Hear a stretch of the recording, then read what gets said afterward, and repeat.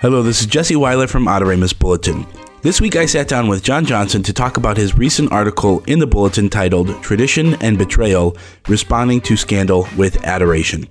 This was a wonderful conversation, and I got a lot of insight into what he was thinking as he was writing this article, as well as more context surrounding the article. So without further ado, an interview with John Johnson. All right, I am here this week with John Johnson, who wrote a new article for Adoration Bulletin titled Tradition and Betrayal, Responding to Scandal with Adoration. John, it is good to be here with you today online. It's an honor to be with you, Jesse. Thanks for having me on. I absolutely love this article. I love everything that Adoration puts out, but this was very poignant. And as I discussed with you in the pre-show, very apt for these times as we're trying to hunker down and figure out what's going on with the coronavirus. And I love the paradigm that you lay out for this whole thing between, good and evil, Judas and Jesus. It's magnificent. That's very kind of you to say. And, before we dive in, I'd love for you to kind of introduce yourself a little for the audience and tell me a little bit about yourself, who you are, what you do, so on and so forth. Sure. So I wear a few hats, principally husband, father of four, and professionally, I'm the executive director of a little nonprofit called the Albertus Magnus Institute that is dedicated to, as we like to say, liberating the liberal arts. So it's part online school, part publishing house, and even amateur podcast. And so that's one of my roles. I've taught for years, studied theology and philosophy, and so I'm grateful for the chance to have written this by Chris Carstens. He invited me to write this piece, and I was a little bit daunted by it, but very glad to see it published. When Chris asks you to do something, you don't say no. It's just not an option. It's difficult to say no to him. So my first question is, what made you think about this article? I'm very interested in how this came to be in your mind. Yeah, frankly, it's sort of a reflection on the contemporary status of the church today, and so much confusion, so much treachery, really, and so much scandal.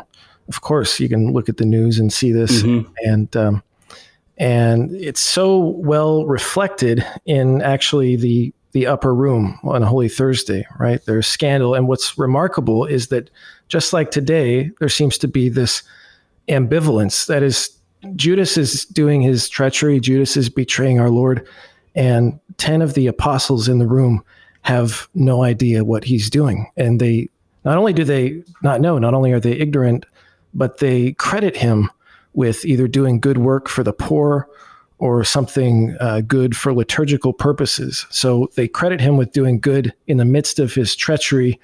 And this echoes a little bit too sadly and too powerfully today that it couldn't be noticed. Yeah, it really exemplifies this idea of the quote unquote slippery slope. And I think that probably Judas wasn't always this way, and he didn't always want to betray Christ. I think that's very obvious. But it's true. Yeah. But he somehow got there little by little. And I think we see definitely how Satan works here. Tiny little steps, tiny little pushes and pulls into the direction that he wants. And that slippery slope is very clear, like you said, especially in perception of, the other apostles and disciples. That is a very clear representation that, this being so far off doesn't seem like it's so far off in the beginning. Right. And like I say in the article, I think it's important to point out exactly how St. John in his gospel points us to Judas, because I think he does so rather systematically. And the very first time that John points us to Judas is in a surprising place. It's in the conclusion, the punctuation of John 6. What's John 6? The Last Supper discourse. Mm-hmm. And so we see that Jesus himself calls attention to Judas as soon as he's done with this masterful teaching on the Eucharist and the real presence And why is he doing that? I think it's because St. John wants us to know that the foundation, the root of this anti-charism that is apostolic betrayal begins with the rejection of the Eucharist and the rejection of the real presence. But more than that, the feigned acceptance, the pretense. In other words, the crowd that day, we all know, we see in John chapter 6, verse 66, the crowd leaves because this is too hard of a teaching. Now, Judas stays, but wouldn't it have been so much better for him to leave, right? He leaves in his heart, but he stays, he wants to fake it to make it. He's got a good position of honor. People seem to respect him where he goes. He gets to hold the purse, and he's bent on this temporal revolution, this freedom from temporal oppression. And he doesn't believe, he's scandalized by the teaching of the Eucharist like the crowd is, but rather than leave with the crowd, he leaves in his heart and then stays and pretends. And this is the bedrock of apostolic betrayal. Absolutely. And I think that we can see that, like you said, the scandal in the church, these people, we don't always know where their heart is. And we don't know really who they are or what they're doing inside, because we always see this external representation of the church, especially when we get into the bishops and cardinals. And that's the thing. That's a very good observation on your part, because it's impossible to tell. And St. John is in on this because he points out in his book of Revelation, right? There's this cosmic battle between the beast and the lamb. And for us, we can read this and think, oh, it's going to be really easy to spot the beast for the lamb, right? The beast is going to be this mustache twitching villain, with fire and horns and all this stuff.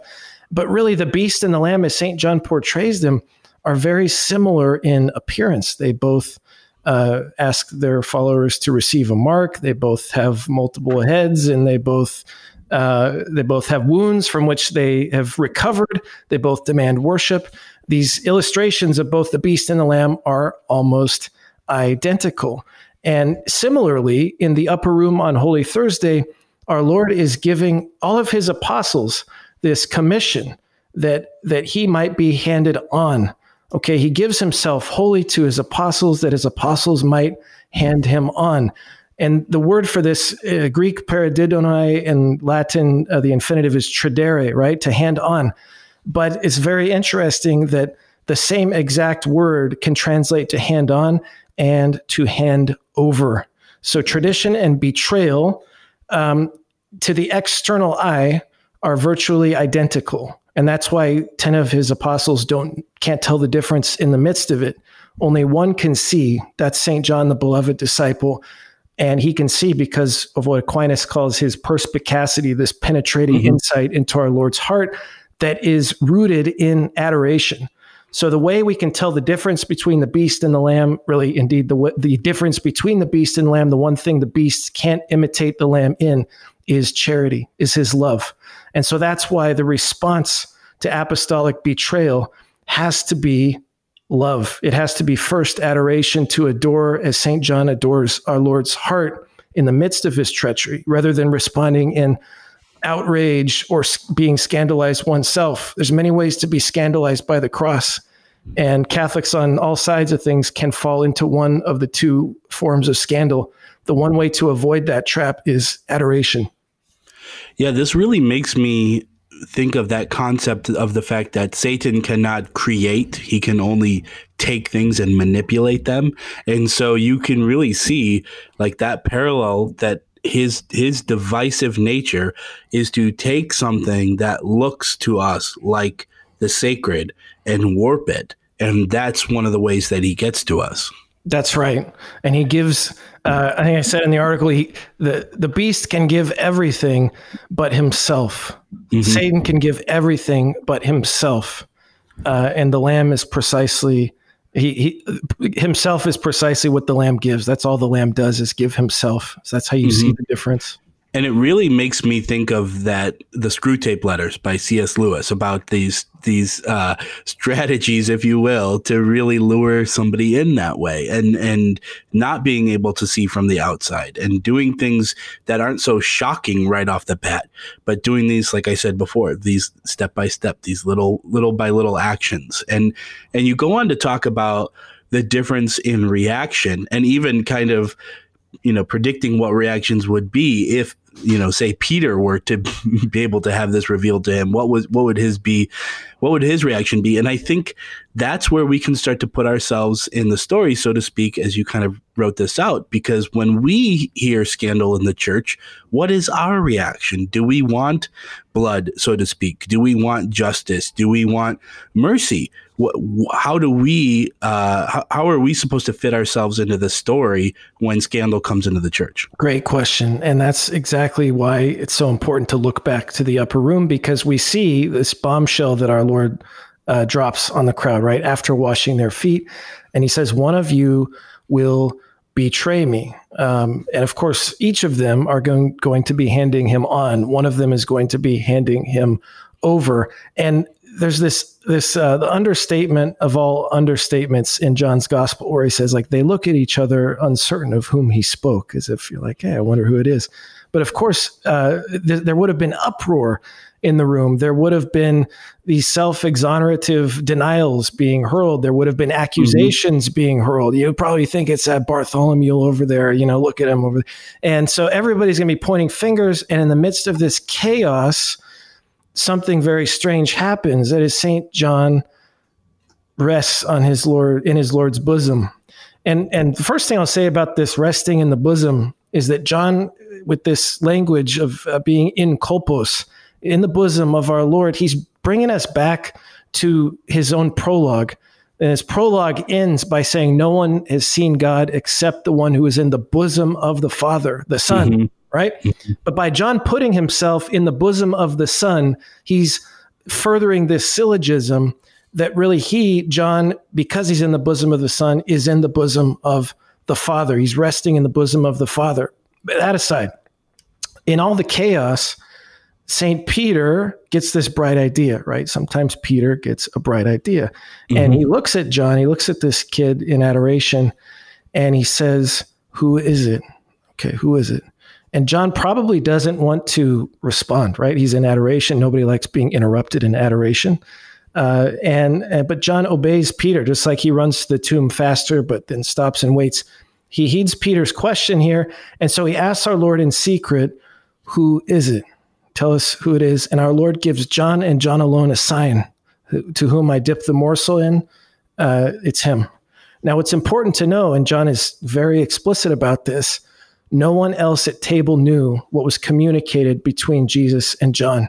And John doesn't even answer Peter. There's a way in which he answers him later in the end of his gospel. But at this moment, he doesn't answer Peter.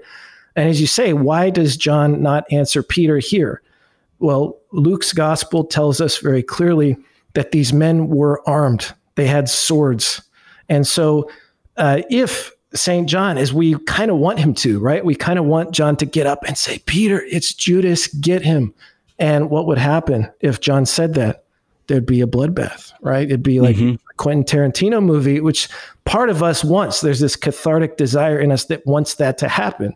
But John resists that urge. And keep in mind, this is St. John who wanted to call down fire on the unbelieving town and have them smitten, right? And this fire that he wants to call down has to be transformed into another sort of fire. That's the fire of love. And he finds that in the adoration of Christ. And with that, he understands Judas's blood is not the blood that needs to be shed. That would just further the mimetic chaos, the rivalry. He understands that the last blood that needs to be shed is that of the saving lamb. And so rather than identify Judas and turn him over for execution, he adores our Lord and is able to persist all the way to and through the cross. He's even made invincible through this adoration to ordinary martyrdom. All the other apostles would have to learn this love through martyrdom, as our Lord says to Peter on the beach at the end of John's gospel. St. John learns this love through adoration as the beloved. I love that. That is so amazing. And like I, noted earlier, I mean, that would probably be my first reaction, is to want that justice, to want that, revenge for something that was so bad. And my last question that I want to ask you about this whole thing is that, yes, this is an issue in our church, and it sounds like, from what I heard from you, the best thing we can do is to rest in the bosom of our Lord when these things happen. Go to God, go to Christ, because that is the only true known, and everything else will fill out its place around that. So I think that's a very good response. My question is, how do we navigate this scenario when it's all happening internally, just in and of ourselves? Because within my mind, so to speak, there are these, Judas elements of, concupiscence, but then there's also these moments where I'm being transfigured by grace through the sacramental life. And so I think within all of us, there's that internal struggle for scandal. And I'm just curious as to your thoughts about how to navigate something like that internally. I don't know if I could have said it better than that. And that's exactly it. And I think the beginning of St. John's adoration, especially in this moment of our Lord's saving hour, the beginning of his adoration, when Jesus says to the crowd, "One of you will betray me." This is not in the text, and so we're speculating, right? But I've got to believe St. John asks, could it be me? Could it be me? And I think he asks that in a way that none of the others do. And that's the thing, right? Each of us have the capacity to be the Judas. Each of us have the capacity to be the Peter. And Judas and Peter are both scandalized by the cross in opposite directions. For Judas, the cross is not bloody enough. For Peter, it's too bloody. And any of us can be scandalized in any of these ways. And it's like there's this beautiful, I don't think we have it in the Western liturgy, but in the Eastern liturgy, there's a beautiful part of the penitential rite where you beat your breast and you say, "Of all the sinners, of whom I am the greatest." And so as Catholics, we all know this, right? The first sinner that we have to be concerned about, the first sins that we have to be concerned about are our own. And those are the worst. Those are the ones. And as soon as we start looking at other people's, even if they are clear and sure as day to us, we're doing something that is moving in the wrong direction to point those out before dealing with our own. And that's why it might not be always the most prudent, right? There is a good time to speak up. Even St. John at the end of his gospel speaks up to Peter, say, "Peter, it is the Lord. Turn around, buddy." He's right there. Okay. When nobody else can see him. But in this moment, as soon as he sees the work of Judas, he is silent. And that's really, when we see scandal in our midst, what do we want to do, right? We want to write angry letters to the chancery. We want to hammer away on social media. We want to be mad. We want to be outraged.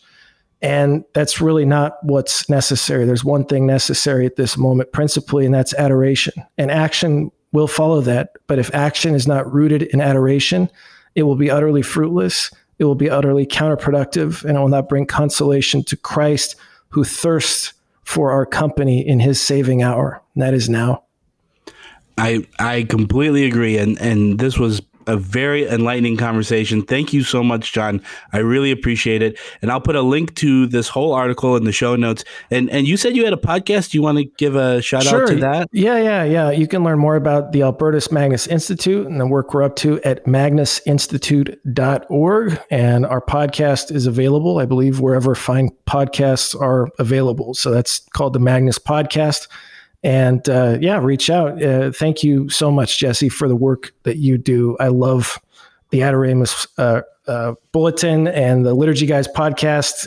So really keep it up. Be assured of our prayers. Great. All right. Thank you, and God bless. Thanks, Jesse.